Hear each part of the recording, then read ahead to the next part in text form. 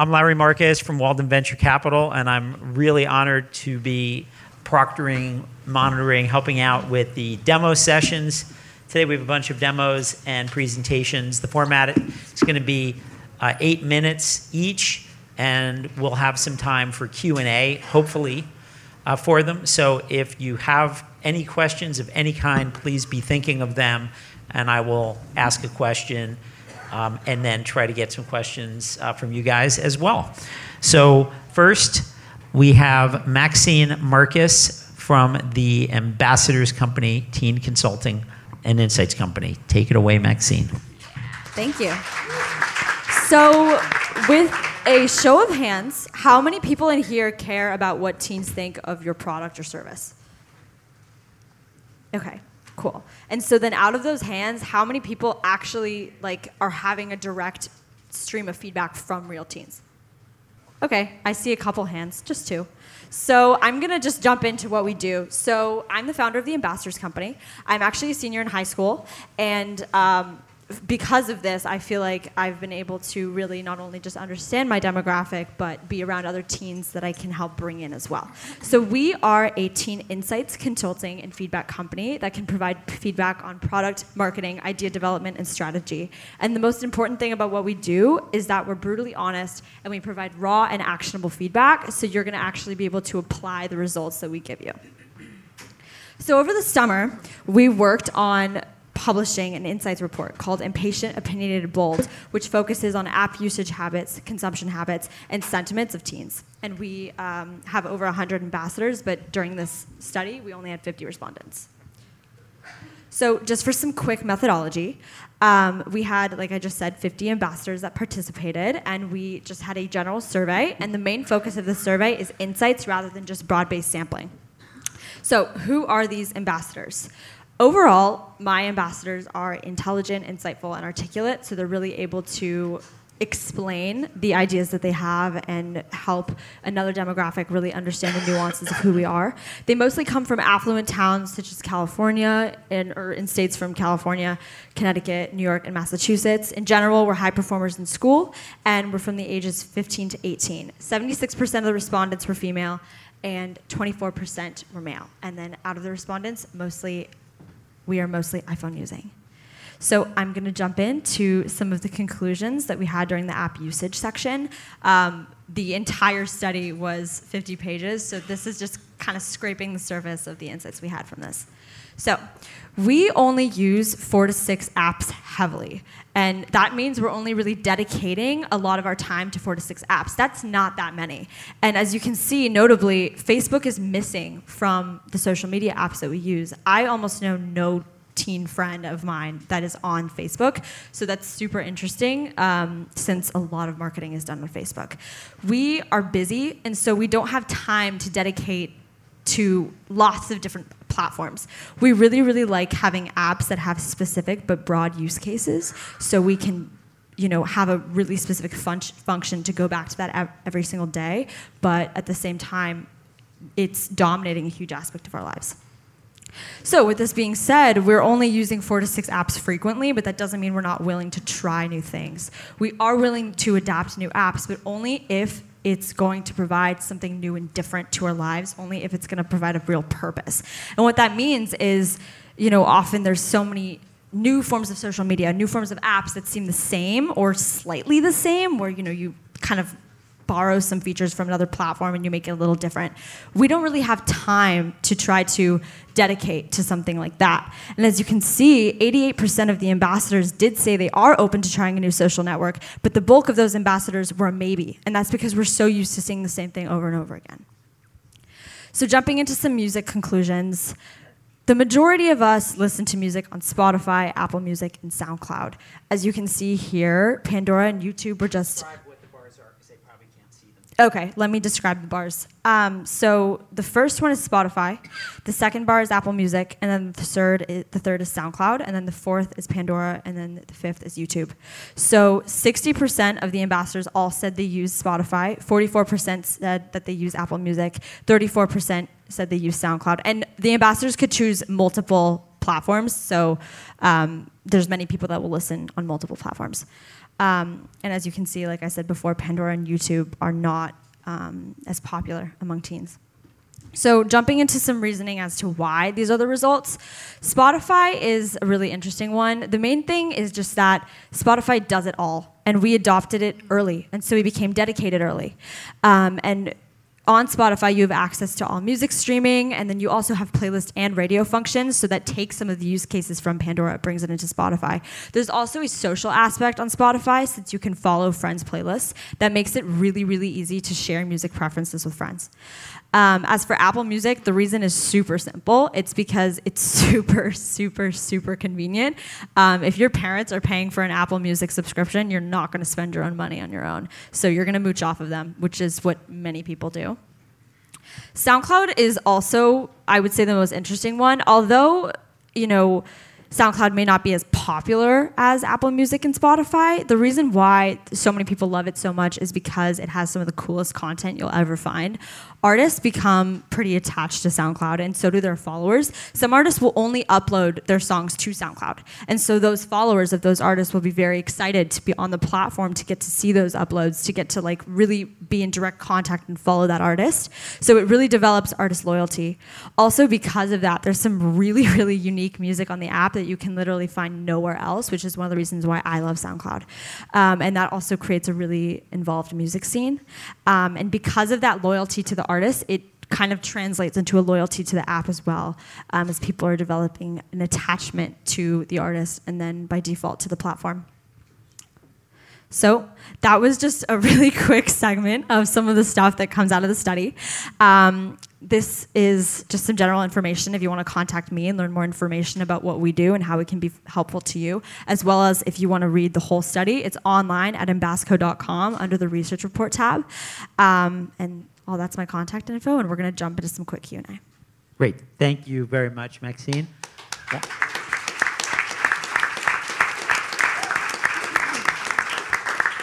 So, wanted, and please be thinking of questions, wanted to just ask you first about Snapchat versus Instagram, and wondering how you and your ambassadors are using Snapchat. Why do you use it? How do you use it? And how is it different from Instagram?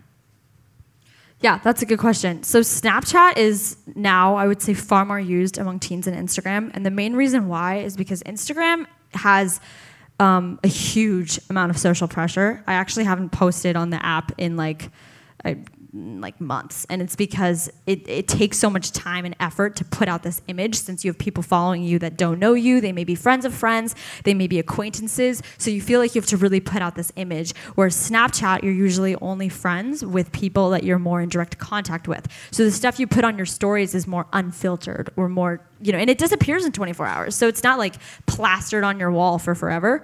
So people feel far more comfortable using Snapchat. And then also another reason why is Snapchat has developed a very mindless aspect to it, with streaks. So people will literally just send ugly photos of their faces to their friends, back and forth for over 100 days consecutively.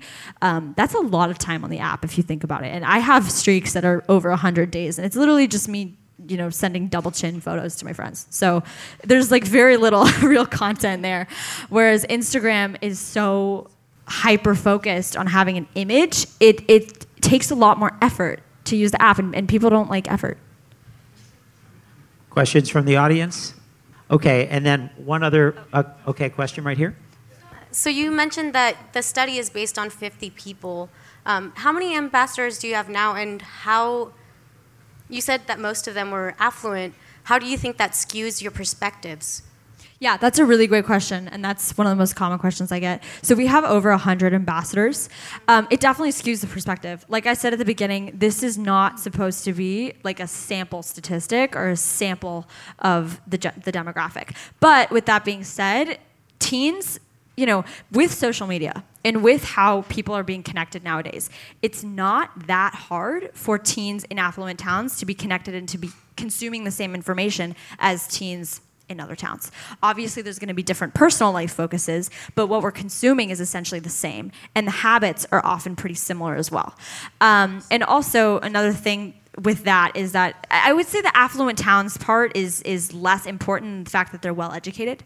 The education part is what goes into providing the insight. It's really, really important for us to be able to provide an articulate expression of what's actually going on, whereas if you ask someone who may not be able to articulate that as clearly, you're not going to get that level of insight, and you're not going to be able to understand that information as well. Okay, we're going to move on. Thank you so much, Maxine.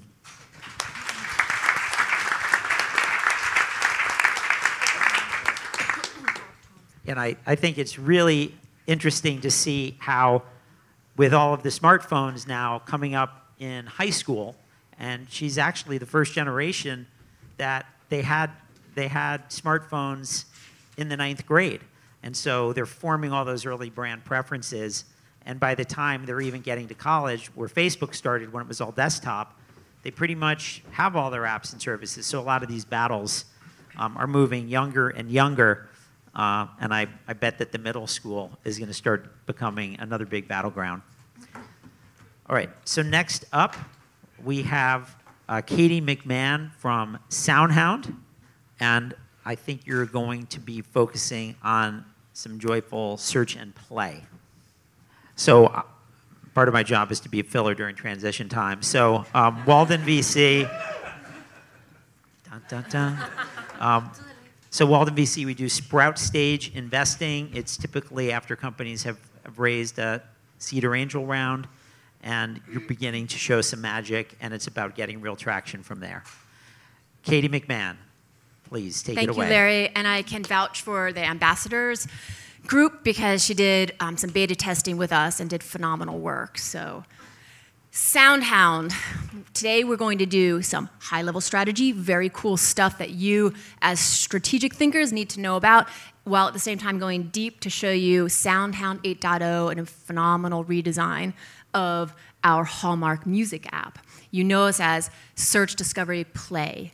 So SoundHound has done this reworking of its app so that you that know us as the orange button see our iconic home screen. But now we're also popping two core functionalities. One is voice, and the other is player. SoundHound becomes your ultimate music wrapper for all things search, discovery, and play, the consumption side.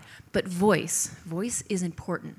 Why is voice so important and changing the landscape? Okay, so here is the tech part of SF Music Tech, right, folks? You are going to suddenly shift your user behavior into a world where you speak using the air out of your lungs to control the connected things around you. And these things we know, right? Alexa has become iconic. The Echo has gotten our way into the house where we talk to it with our back to it. Siri was the first voice assistant, and Google, through OK Google, allows you to search with no finger and thumb.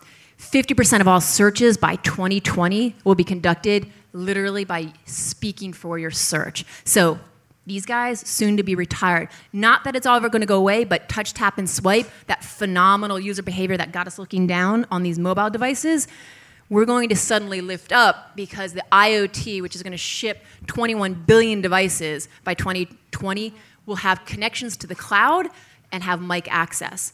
Wait, okay, back to SoundHound, the music app that you know. Why is voice important to that? Well, how many of you have ever used a music identification application while driving?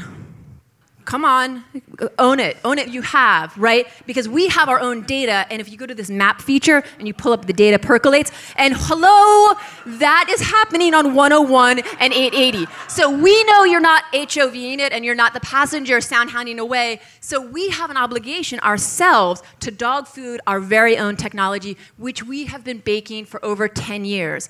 So while we have a magical music app that in its own right has 300 million downloads, crushingly amazing tech in it all by itself, in our stealth labs, from our founder's very vision of one day we will speak to our computers, but back in the founding 12 years ago, like Sandhill Road and wonderful investors said, well, show me money in 3 to 5 years with a real business proposition. This stuff to make is difficult science. right? We have scientists in our stealth lab creating the mappings of voice recognition and natural language understanding. We ourselves have created a brand new way to do this. It's called speech to meaning. So the big guys, Alexa, Siri, Google, still use a formation that is taking voice transcription after the voice recognition engine, having to map it over to NLU, errors, slowness, latency. Our stuff is phenomenally fast, accurate, and delightful.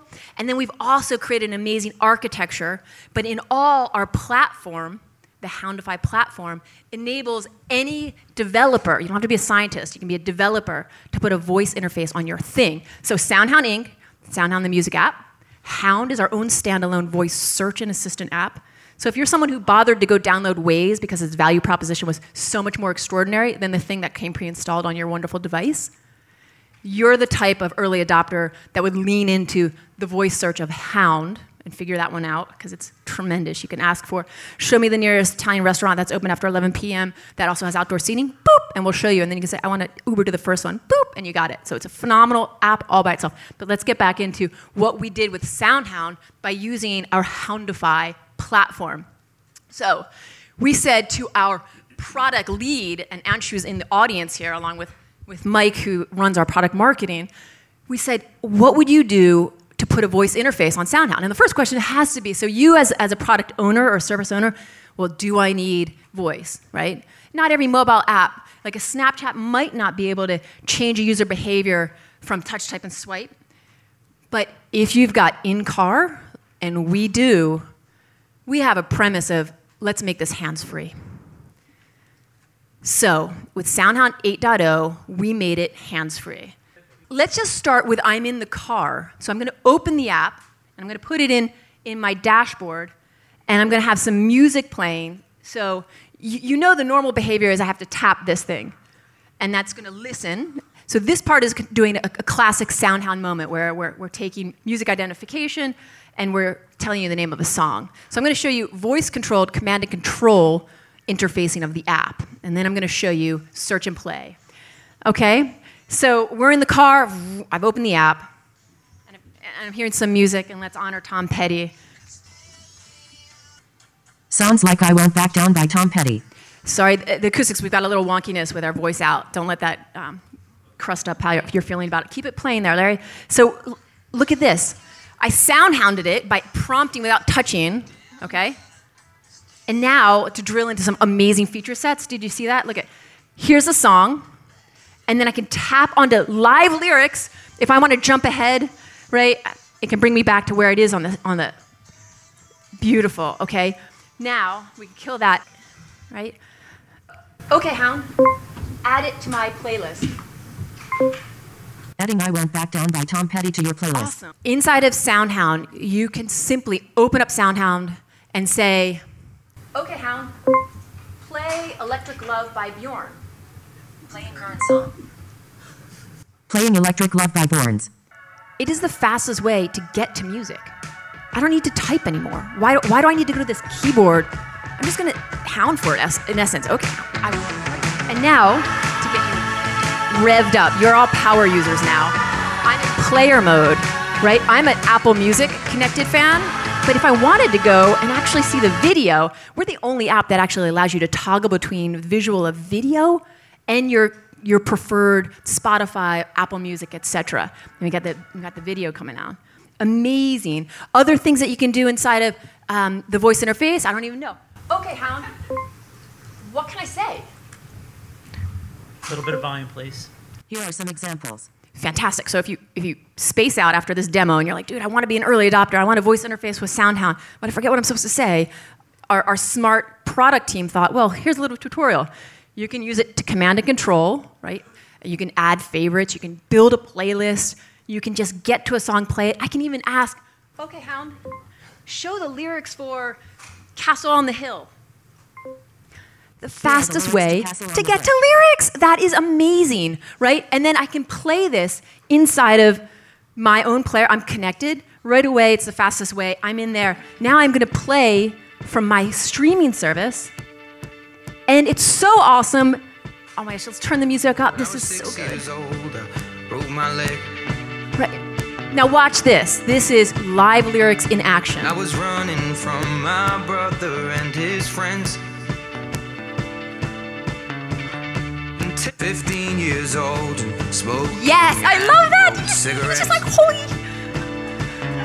I go into the biggest music companies and show them this, and their jaw drops because music people love live lyrics. I just controlled my music service. I'm like, wait, don't cut me off there. This is awesome. So to close, 2 more slides.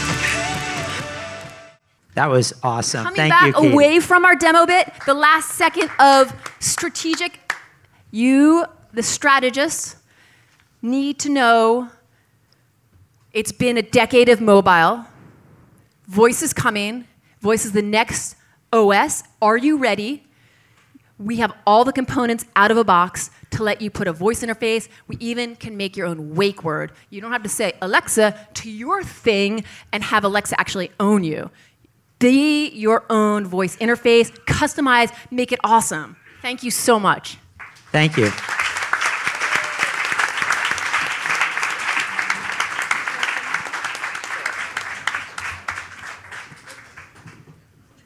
Okay, any quick questions during our turnover? Tell me you're a software engineer wanting to come work for us. Actually, yes, I do. And I am super excited to build things with your app. And I'm wondering what software development kits do you have now and in the future? Slide, houndify.com. Jump in there, and it's all there. It's out of the box. You will instantly understand, and you'll have a free volume to use, and you could probably... Fantastic. All right. Thank you for that question. Thank you. Thank you. Next up, we have Carolina Castilla of Massive Act. Take it away. Hello, I'm doing a demo and also a little bit of pitching because you don't have Larry here every day. So my name is Carolina Castilla. I'm CEO and founder of Massive Act. I've been in the music industry for 17 years, working as manager, tour manager, and festival producer. Work with bands like Coldplay, Depeche Mode, DJs like David Guetta, the Broadway show Cats. And I moved from Colombia to Silicon Valley to create this tool. So we simplified the concert logistics and sponsorships experience for music industry professionals. There is a big problem in music industry, in logistics communications and the talent database administration. But that is not the main problem. The main problem is when an artist comes to the industry, they don't have any training of how the industry works. They have to promote their music on their own. Touring is more expensive than ever, and there is too many bands out there. Festivals are assuming high risk, agencies are controlling artists, and there is a lack of professional expertise. So we are here to simplify their journey. We built a management tool for performance applications so the venues and festivals give the artists the opportunity to play. We have team collaboration, stage logistics setting, and we provide an ecosystem.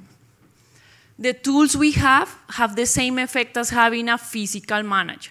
For the artists, we have their portfolio or EPK, calendar management, technical requirements, communications, and settings. We have network with our festival venue, talent buyer search by location, communication with email, educations with workshops, streaming, and marketing with brands and media connections.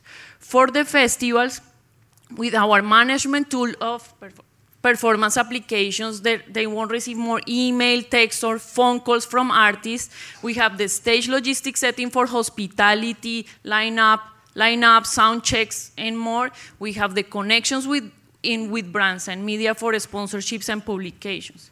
So this is a $30 billion industry. We know that the money for the musician is not in record sales or streaming. We know the money is in live shows or experiences. There is an average of 8 million bands touring. We aim to have the 69% as a target market. In the second year, we will have the 5% of that market. It only with the 0.5 or those subscribers being paying subscribers, we will have $3 million in revenue. We are a SaaS model, subscription-based. We have free features, premium features, and based on the user and functionality. So we implemented an organic growth system. We partner with festivals. They launch the opportunity to musicians. They come into the system and fill all their portfolio. Then the festival curates sound checks, hospitality, transportation, all those things, but also the musician can connect with other talent buyers and festivals or venues in the world. We launched our private beta 2 weeks ago. We had an alpha before. And this private beta brought us 500 bands, 3 more festivals, 50 agents, 20 sound engineers, 10 venues, and only last week we had 37,000 interactions in the system. It was just a private link on the social media of the festival, just in the Facebook. We didn't do any growth hacking yet because we are still in private beta. So the difference between us and our competitors, you know Sonic Beats, you know Reverb Nation, but we do more than the gig matching because the gig matching is not enough to make a musician a professional. So we give the real tools for them to behave how they need to behave. And also for festivals, nobody does the stage logistics setting, the hospitality, the transportation, all the cables and all the things that happens on the stage, we help them to organize it. So we are a 14-people team. We've been working on these 2 years, bootstrapping. We raised some angel money. We have developers, designers, storytellers. We are working in some transmedia marketing these days. We have growth hackers, attorneys, like everybody loves the company. Lupita here, PR person. So we have a booth downstairs for you come and visit us. And we are raising 750,000. This will help us for 1 year and a little bit more months of operations. We want to have 40,000 subscribers, paying subscribers in 2 years and have the team full time. That's it.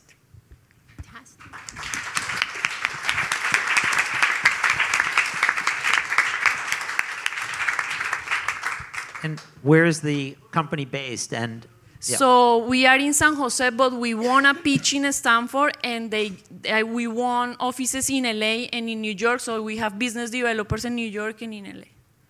Great. And if somebody wants to figure out how to get a trial of your software to become a customer, what do they do? I was trying to launch public today, but it was too much to handle. But I think we can do it like next week or Monday. But you can go to the booth and I can give you a private link. We will have new page this weekend.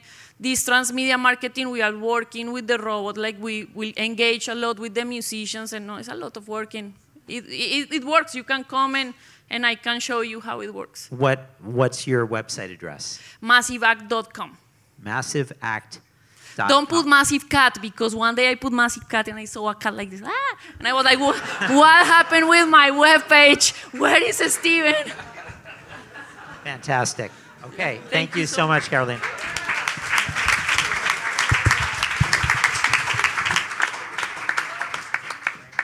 You know, one of the things that I'm always really looking for in a company is just to see how much they can do with whatever capital they've had.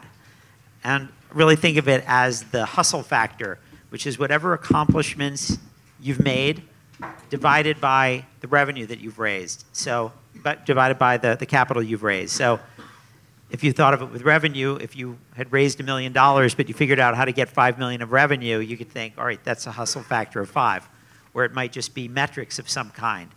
And part of the reason for that is when people form their behaviors and you see how they act, you've got to expect that they're going to be acting the same way after the capital is raised. So you learn a lot from seeing what people do. All right. We have Vanessa Ferrer of MerchCat. Take it away. Hi, everyone. Good afternoon. I'm Vanessa Ferrer. I'm the founder and CEO of MerchCat. MerchCat is an app and web platform for artists to sell and manage merchandise at live shows. Prior to founding MerchCat, I was in commercial real estate finance and investment for 14 years and moonlighting as an artist manager, at which point it occurred to me how important merchandise sales were to an artist business today. It's one of the only ways that they can make real money. So I had the idea for the app, and I had the opportunity to create it, and so I did. And we have a little video to show you. Hi, my name is Vanessa, and I'm the founder and CEO of MerchCat.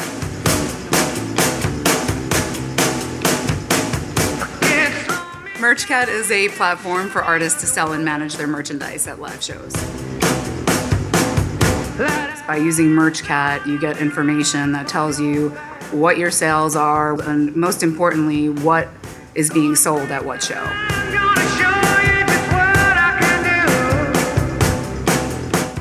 MerchCat has real-time inventory tracking, which is great for us. It's allowed us to reorder things in time so we don't show up to a gig and not have anything to sell. And a lot of people nowadays don't carry cash with them all the time. So the great thing about MerchCat is that you're able to pay cash or credit, which is very handy.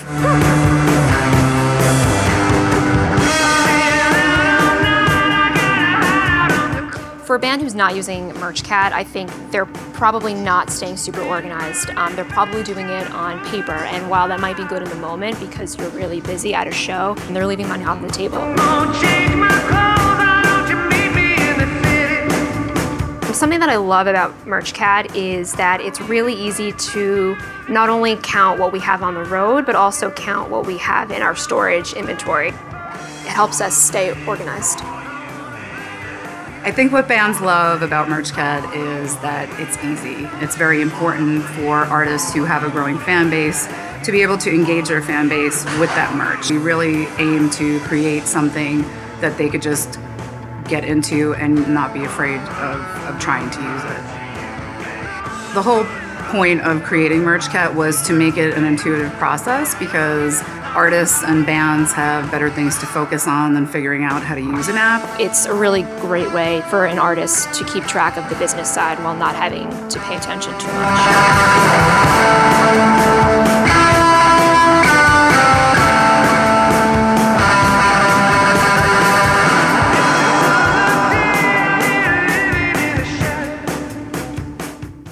So, with that, after launching MerchCat, I've spoken on about 24 panels in the last 2 years, helping to educate artists on merchandise sales and why it's important, and really realizing that artists need better ways to capitalize on merchandise sales at the live shows where 80% of merch sales take place.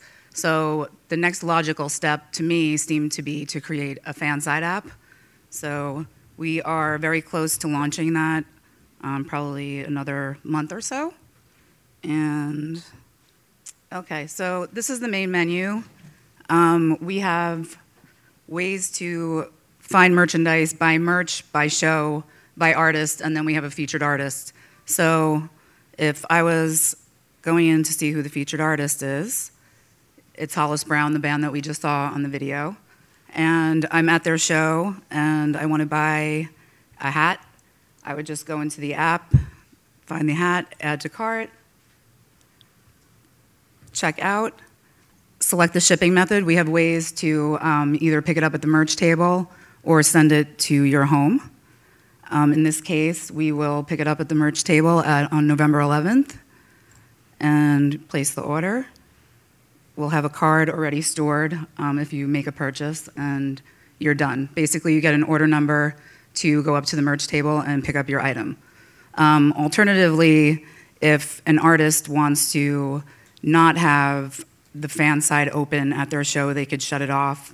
If they see that they're running out of merchandise, they can choose to not have the sale. They could shut the sales down early so they don't run out at their own merch table. So this is a way to have fans who are at the show and don't want to wait on the merch line or leave the show and they're like, damn, I really wanted that shirt. This is a way for them to do that. And it's also a way for merch to be purchased anytime, anywhere by fans. Great. If somebody wants to become a customer what's the best way to do that? Just download the app. Just download MerchCap. On the fan side or artist side? On the artist side. Oh, on the artist side. So yeah, you can sign up on our website or go to the Apple Store, download the app, and then sign up in the app. And what is typically the biggest barrier that people have on why they don't want to move into this digital mode? Adoption is hard. I mean, I think people just don't want to take the time away from what they're doing to take a few minutes to enter their inventory in and everything that needs to be entered in. I mean, we track shows by bands in town. We can import from bands in town. So we added that to make it easier, like the onboarding process easier. But I think that it's just really the timing and sitting down, recounting their inventory, entering it in. But once that's done, I mean, the data that you get is invaluable. Fantastic. Any questions from the audience? Here, go ahead. We'll repeat the question. So you said earlier that the problem you're having is that people don't want to enter their actual inventory. Have you thought about getting with partners that actually already produce T-shirts and hats and kind of like moving through that format where you automatically have the inventory into your system? We've thought about it. I mean, there is a lot in our pipeline to create an ecosystem where an artist can go and, from what merch do I buy, where can I get it, how do I manage it, and then how do I engage my fans with it? That's really our long-term plan. So that is part of the plan. Yes, we've thought of it. Okay. Thank you. Great. Thank you so much, Vanessa. Thank you.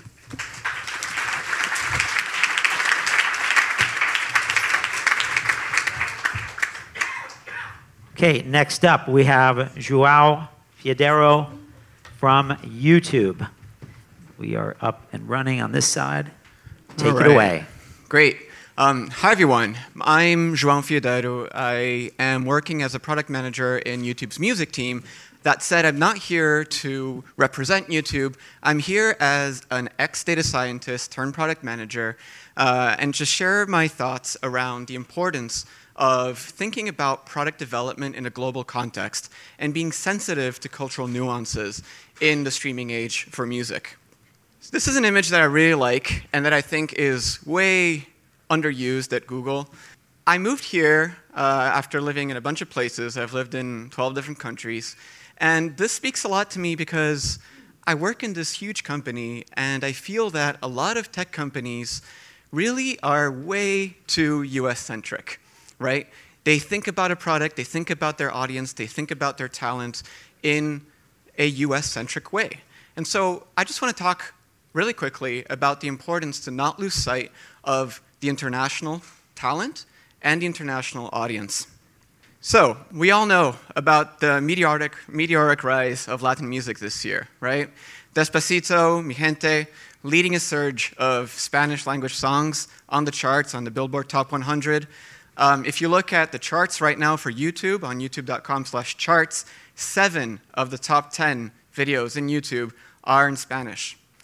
And the important thing to keep in mind here is that across the Latin genre, the share of streams coming from streaming platforms is way over-indexing. And Latin fans actually provide some of the most engaged music listening habits. And by the way, it's not just Latin music. When you look at, YouTube has 1.5 billion users, and when you look at the sorts of music content that people are consuming, you look at not just Justin Bieber or Taylor Swift, but as close number 3 and 4 and 5, you have Bollywood talent that I've never heard of, but that's generating thousands, millions of streams every day. But more importantly, in my opinion, it's to not lose sight of the audience. One key data fact here that I like to remind people of is that across YouTube at least, only 10 to 15% of all music listeners are based in the US. And for the first time this quarter, we have over 50% of all our daily actives in the music consumption coming from emerging markets, right? So we're here of course, we're in the SF Music Tech Conference, and it's important to think about the tremendous impact that the US has on the music industry, but we just can't forget that the top markets are more and more India, Brazil, Mexico, Indonesia, China. And each market has its own unique dynamics, not just in product, but also musical preferences. And this is important because as music platforms, more and more we're going into a curation world where we complement algorithmic recommendations with playlists that we think the audience, that the users will love. And so I just want to really say, if anything, one size does not fit all. And I'm just going to give you 3 key points, both from my anecdotal research, but also some of the work I did as a data scientist, just the importance of being sensitive to some cultural differences. Number 1, in taste. The US is the only country where recommendations are a primary way to start listening to music, right? We as listeners have been conditioned through Pandora and many other services for a decade now to think about music as a almost radio-like experience where the platform knows what we love and it just recommends things. But across a survey of 9 different countries, the US is actually the only one where people rank this as the primary way. Users are not accustomed to algorithmic radio abroad. And sometimes we push local content too aggressively. Just to give you an example, in Mexico, we see platforms like YouTube or like Spotify or Apple Music pushing reggaeton, pushing Latin music really, really aggressively. And as it turns out, many users do love those genres, but many users don't. They listen to indie rock the same way that an 18-year-old in London would. And so we can't just assume that just because you live in a place, that's the music that you want to listen to. Across media, this is YouTube specific, but the perceived relationship between video and audio is 2 times stronger in BRIC countries, Brazil, Russia, Indonesia, Mexico, India, than in the US. And so people say music videos bring music to life. As you said in your demo, it's important to be able to look at the ability to shift between these 2 media. And it's important to remember that we're not anymore in an MTV world where the music video is just the primary vehicle for spending millions of dollars and advertising the user, advertising the artist. It's a complement to the music listening experience. Finally, in language, it's my personal favorite, just the realization that the majority of users will be listening to music in multiple languages. Not just using the product in multiple languages, but listening to music in English, in Spanish, or if you're in Russia, the average is about 3 languages per user. And so, again, and this means that delivering a great personalized experience becomes really, really difficult, especially when we as product developers, mostly focused in the US, really only think about our users speaking 1, maybe 2 languages on average. So, again, just to remind the room here, it's really important to be culturally sensitive when we're developing our products, and to keep in mind that whereas we like to tout these millions of users who are using Spotify, YouTube, Apple Music, etc., just don't forget that the vast majority of users are not US. Thank you.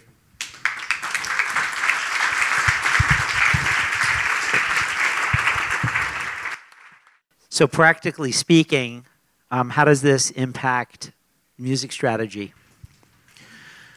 I think the important thing to remember is obviously catalog. In terms of music strategy for licensing, of course, there's a lot of English language music, right? Catalog especially, that's held by the majors and that's licensed everywhere. But it's really companies that are owned and managed here in the US, right?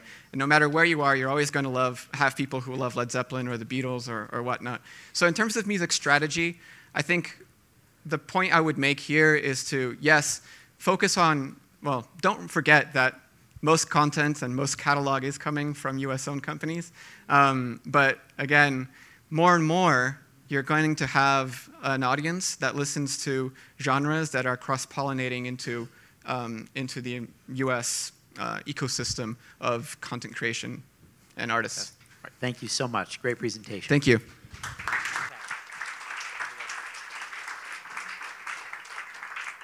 Next up, we have Mark Roswell from TunesMap with some special guests.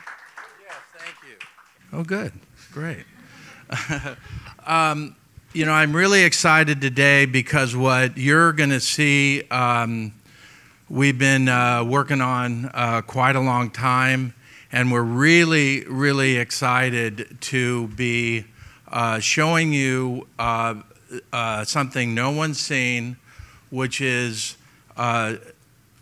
TunesMap triggered by Sonos. And we couldn't be happier having them as a partner, mainly because the ethos that they share, we share. It's about the artist, and it's about this, creating an great experience for the artist. I'll give you a little background on me. I was fortunate enough to be a music supervisor for many years, and I got to work with amazing directors like David Lynch and Alan Parker, goes on and on. But from that, every scene was, it was set in a time and a place. And when you research that, it was not only about the time and place and the music, but it was about the whole culture. It was the film, the fashion, the art, the news. So for us, what you're going to see here, and what Dan will take you through, it was kind of my experience doing that, realizing that when streaming came in, that we lost all of the context, and so this is really about context. And I'm going to turn it over to Dan Leese, our head of product, and then we'll both field questions, or I'll sing a song here. Thank you, Gilly. All right, so we'll jump into the demo. Say you're listening to music in your living room and you want to add some visuals to the experience. We've got Steven down in the crowd right there who's going to cue up a song on our Sonos system, and we're going to go with one of our favorites from the Wu-Tang Clan. And now we'll open up the TunesMap app on the Apple TV, and the song we're playing on our Sonos speaker will be automatically recognized. First, we just see some photos of the artist, or in this case, the scene that they're coming from. If we wanted, we could just leave this screen up on the TV, and as a playlist is playing more and more music, you'll see the scene change as the song changes. But there's obviously so much more rich content out there to explore. So if you want to dive in a little bit deeper, you can hit the Explore This Scene button down there in the bottom right-hand corner. And when you click that, it opens up a feed of all this content that relates not just to the Wu-Tang Clan, but also the cultural context they emerged from. So in this case, that's the 90s New York hip-hop scene. And this feed scrolls automatically, but you can swipe left or right to control the speed and also click on anything that interests you. And if you wanted to focus just on the Wu-Tang Clan, you can click on that artist card right there that says Explore This Artist, and it'll open up a broken down feed of their bio, some photos, videos, articles, and merch from all of our preferred partners. Now, when Steven selects one of those videos, you'll notice the Sonos speaker will pause automatically. And you can hit menu if you want to exit the video, and the song will pick up right where it left off. And then if you want to leave this page, you can click the menu button again. It'll take you right back to that feed of all the content. And this feed is assembled by pulling relevant material from all of our partners' databases. So our goal is simply to promote this content in cultural context and then drive traffic back to our partners. And you'll be able to see on a lot of these items a logo from each partner, so you know which partner TunesMap will redirect you to. So some of these media items feature a little picture of the artist there, so we can see RZA's featured on that one. These are items that actually have come from the artist personally using our artist tools. We've given these tools to the artists themselves, labels, and managers, so they can tell the stories around their music and show some things you might not have seen before. So in this case with RZA, we're seeing instruments he uses, kung fu films he samples, records he's really into, so it's a really cool way for them to express themselves directly via the music that their fans are listening to. And we've actually offered these same tools to photographers, producers, writers, directors, even museum curators, and they're opening up amazing exclusive content that's being shown in context to music and the relevant cultural scenes around it. We also group music together in what we call clusters. So we can see right here we've got a film cluster. So if you want to go into a specific topic like film, you can click on that cluster, and you can choose any of those films. And then if we wanted to link over to iTunes where we could actually purchase or rent this film, you click that button right there, and you'll see it drives you over to the relevant app. So this is one of many types of clusters, but we also offer clusters of fashion, art, history, basically everything that Gilly mentioned at the beginning of the demo.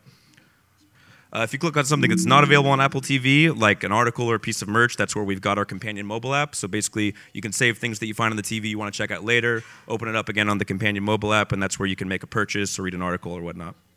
And then just last piece here, for any item you click on, you'll see we also show related artists. So for this film, all these artists are featured here. You can click on any of those, and then it'll open up another page like we saw earlier for Wu-Tang, and you can continue exploring more and more artists you discover and all the media around them. So this TV app is going to be coming out next month to all Sonos users, and it'll be available first as an Apple TV app. Fire TV app will come out in February, and then we'll be releasing the fully functional mobile app in Q2. Fantastic. Thank you for a great demo. Of course. Do we have a quick second for Matt to say something? Matt from Sonos, are you going to say something? Okay. And here's Matt Welch from Sonos with a quick word. Hey, I'll be quick here. When we started building the Sonos Sound platform, we did it certainly because we really wanted our music partners to build really deep integrations with us, but we also knew that there were a lot of really smart, creative people that had ideas for experiences we couldn't even imagine. I think what Dan and Gilly just showed us all is a pretty strong validation of that early opinion. We're going to go live and open with the Sonos Sound platform next year, and when that happens, there's going to be smart, creative people all over the world building integrations. The Works with Sonos badge, which this integration has certainly earned, is going to be the consumer's indication then that an integration built on Sonos is something that they know that we feel is really representative of what we think is really meaningful for a music lover. Thanks, guys. Yeah, thanks. Cool. Thank you very much. Sorry, we don't have time for questions right now. All right. Next up, we have Kyle Smetanka from TiVo. And we have the TiVo presentation coming up on the screen, please. That was a very cool demo. All right, guys, let me move this mic up a little higher. So I'm Kyle Smetanka. I'm Senior Product Manager of our music metadata products at TiVo. And I'm sure the first question you're thinking is, cool, what's TiVo doing at a music conference? Are you making a DVR for music?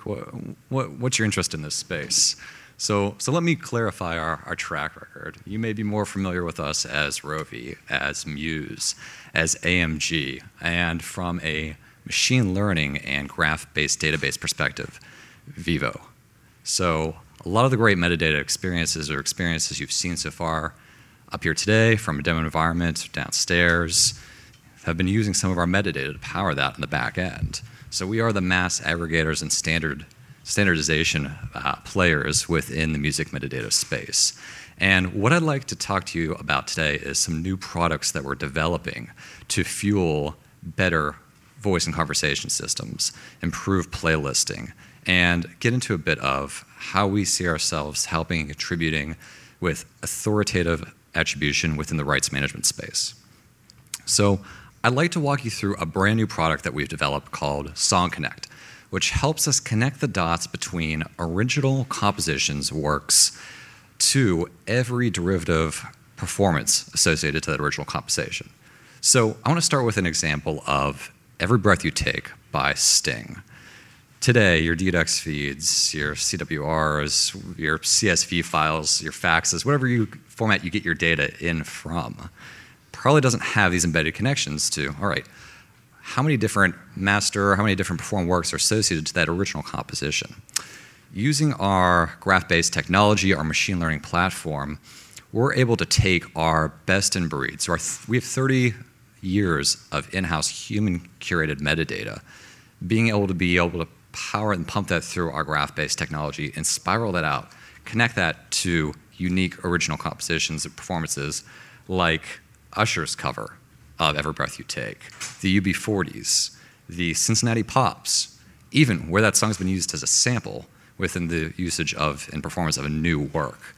So create all these interesting song to composition based relationships. When it comes to playlisting, this gets pretty interesting. And when you're thinking about powering voice services, like give me popular covers of Tom Petty songs, or what are popular songs of versions of Despacito in other languages, as we're talking about cross-regional boundaries and opening up exploration and discovery of songs cross-country. But I do want to get into the monetization aspect of this, because when we talk about associating this back to the original writer or the composer, what this means is we're able to quickly help identify authoritatively all of the places where Sting, his composition, has been used and performed. And this is a really painful, really expensive issue in the industry right now, as I'm sure most of you here are familiar with. We have a lot of frustrated artists that don't believe they're being fairly compensated. We've had a lot of expensive lawsuits in the industry as well. We got a really leaky pipeline here of missed royalties, missed monetization efforts. And not only is this painful for the artist, but it's also blocking our ability to grow and develop new business models. I mean, we've had a plethora of new distribution models been born, generated over the past couple of years, but think about how many are still there on the table that have never really made it through that initial VC stage as a result of this exploitation issue. By the way, I love your icons. Great art there. Thank you. The frustrated artist one is particularly excellent. So how are we looking to solve in this space? So we have this product, Song Connect, that we originally envisioned for advanced playlisting, advanced discovery service. But it also has a really powerful back-end service within the rights management platform. And through the combination of our history in 30 plus years in high quality metadata, our graph-based technology, and machine learning platform, we think we have a really powerful solution that can help a lot of players in the industry solve this rights management space issue. So if you'd like to learn more, we have a booth downstairs. I'm here all day, as well as different members of my team. Happy to discuss this further and dive into how TiVo/Rovi/AMG/Muse is looking to solve issues in this space. Thank you. Okay, so we've run a little bit over. We're going to head straight into the next panel with a quick changeover, and everybody who's up here will be available right outside those doors, so we can do a quick changeover. Anyway, thank you for the tremendous insights and great demos to all of our presenters who really did a great job of keeping it fast and keeping it moving.